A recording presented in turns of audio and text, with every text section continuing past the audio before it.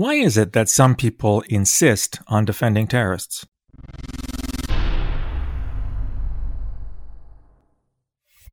A few weeks ago, my wife and I watched a very interesting 5-part British series on Acorn TV called Injustice.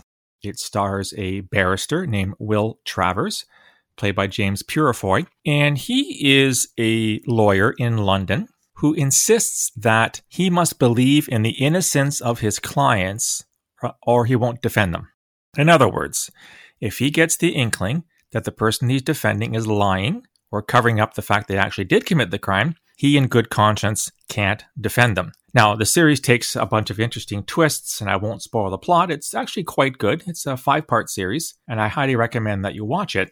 But the reason that I'm raising this today is I've come across a very curious phenomenon of late here in Canada, and I'm guessing elsewhere in the Western world, of individuals who want to bring back foreign terrorist fighters. They're sometimes called foreign fighters, but what they really are terrorists.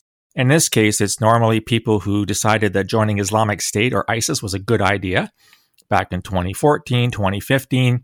Islamic State, of course, lost its caliphate in 2019, although the group itself is still carrying out thousands of attacks a year, according to Kurdish authorities, and has spawned very lethal provinces, as it calls them, in Africa, in Afghanistan, and other parts of the world. And as a consequence, a lot of these so-called foreign terrorists, some of whom were Canadian, Americans, Brits, Germans, French, Italians, I've seen estimates that upwards of 40,000 people left their countries to join ISIS in the mid-2010s. From over 100 countries, so there's lots of people out there. They didn't all do us a favor and die. Some of them survived. Some of them have been tried and executed in Iraqi and Syrian courts.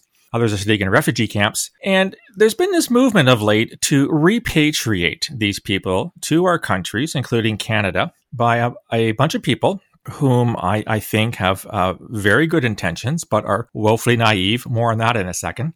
And there's especially a lot of concern about women and their children. So these are children who were brought to the Islamic State by their mothers and fathers or were born under the so-called caliphate to people who willingly, knowingly decided that joining a terrorist group was a good idea.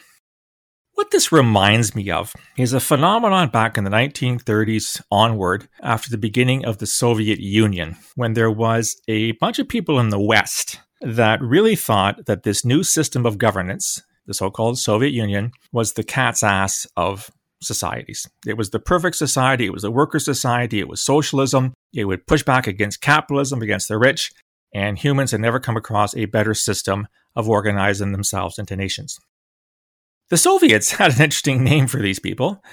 They called them useful idiots, in the sense that they weren't very bright, according to the Soviets, and they were useful in pushing back against Western opposition to the Soviet Union and its allies, and promoting the USSR and its way of life as ideal for the entire world.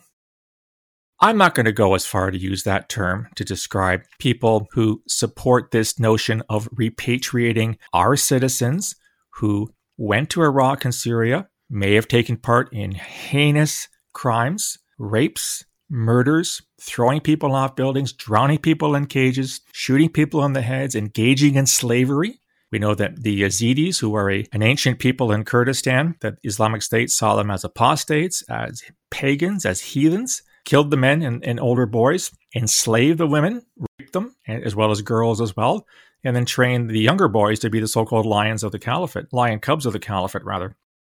Why in heaven's name do we, as Canadians, or Americans, or Germans, or whatever, why do we want to repatriate these people? I know I certainly don't, and I don't know anybody else who does, especially those of us who worked in security intelligence or law enforcement over decades.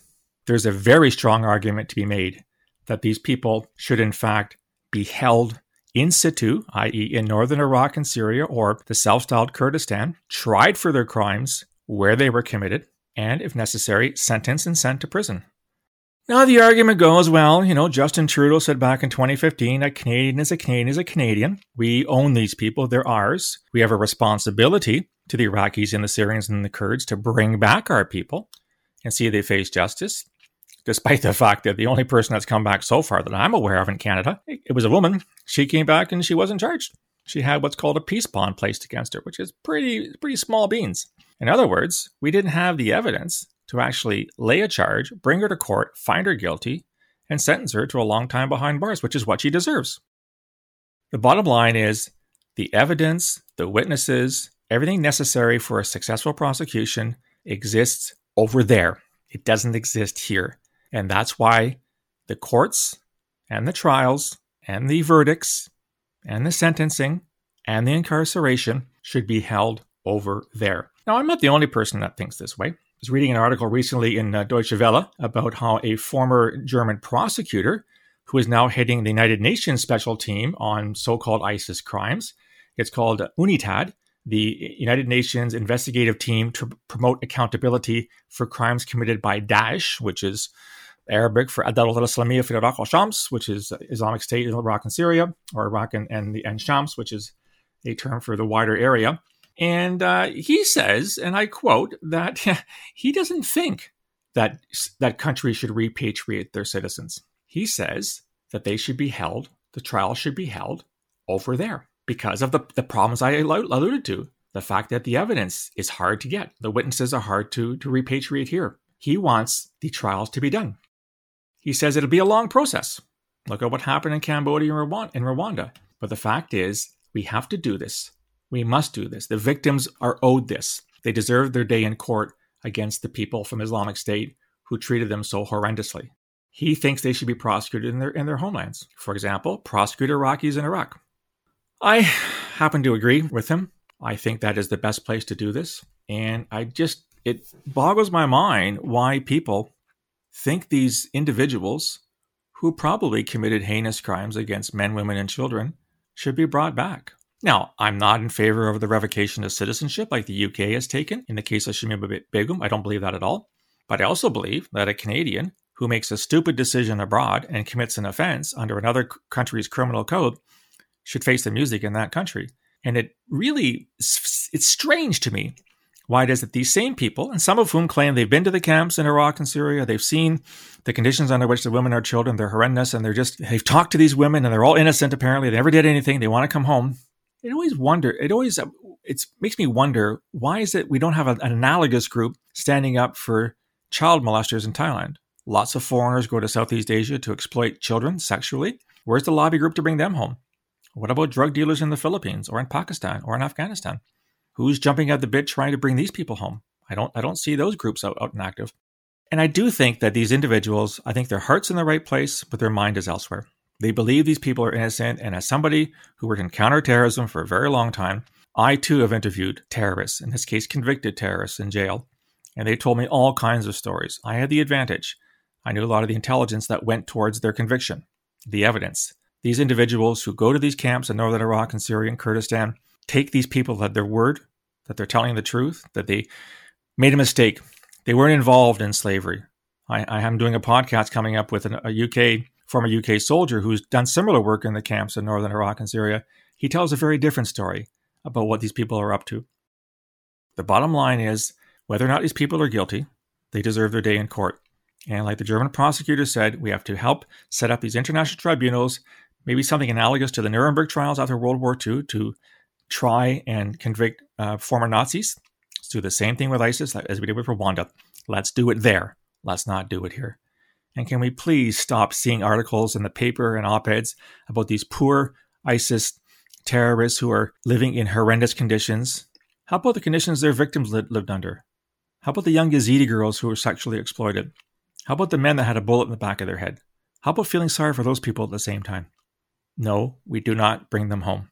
We have no obligation to do so, although apparently there's a lawsuit by one of these victims to force the Canadian government to repatriate family. Go figure. They deserve to meet their punishment where their crimes were committed. Anyhow, that's what I think. What do you think about foreign fighters? Should we repatriate them? Should we bring them home to Canada for trial? Let me know what you think. You can reach me on email, borealisrisk@gmail.com, or on Twitter @BorealisSaves. You can also find me on LinkedIn and on Facebook. If you like this content and want more, go to the website, borealisthreatandrisk.com, hit the subscribe button. You get a free daily digest of all the podcasts, all the blogs, as well as a link to my new book, The Peaceable Kingdom, A History of Terrorism in Canada from Confederation to the Present, available on the website or on Amazon Kindle. Love to hear your feedback. I want to wish you all a very, very happy 2022. hopefully a 2022 with a little less COVID. We'll talk again soon. Until then, stay safe.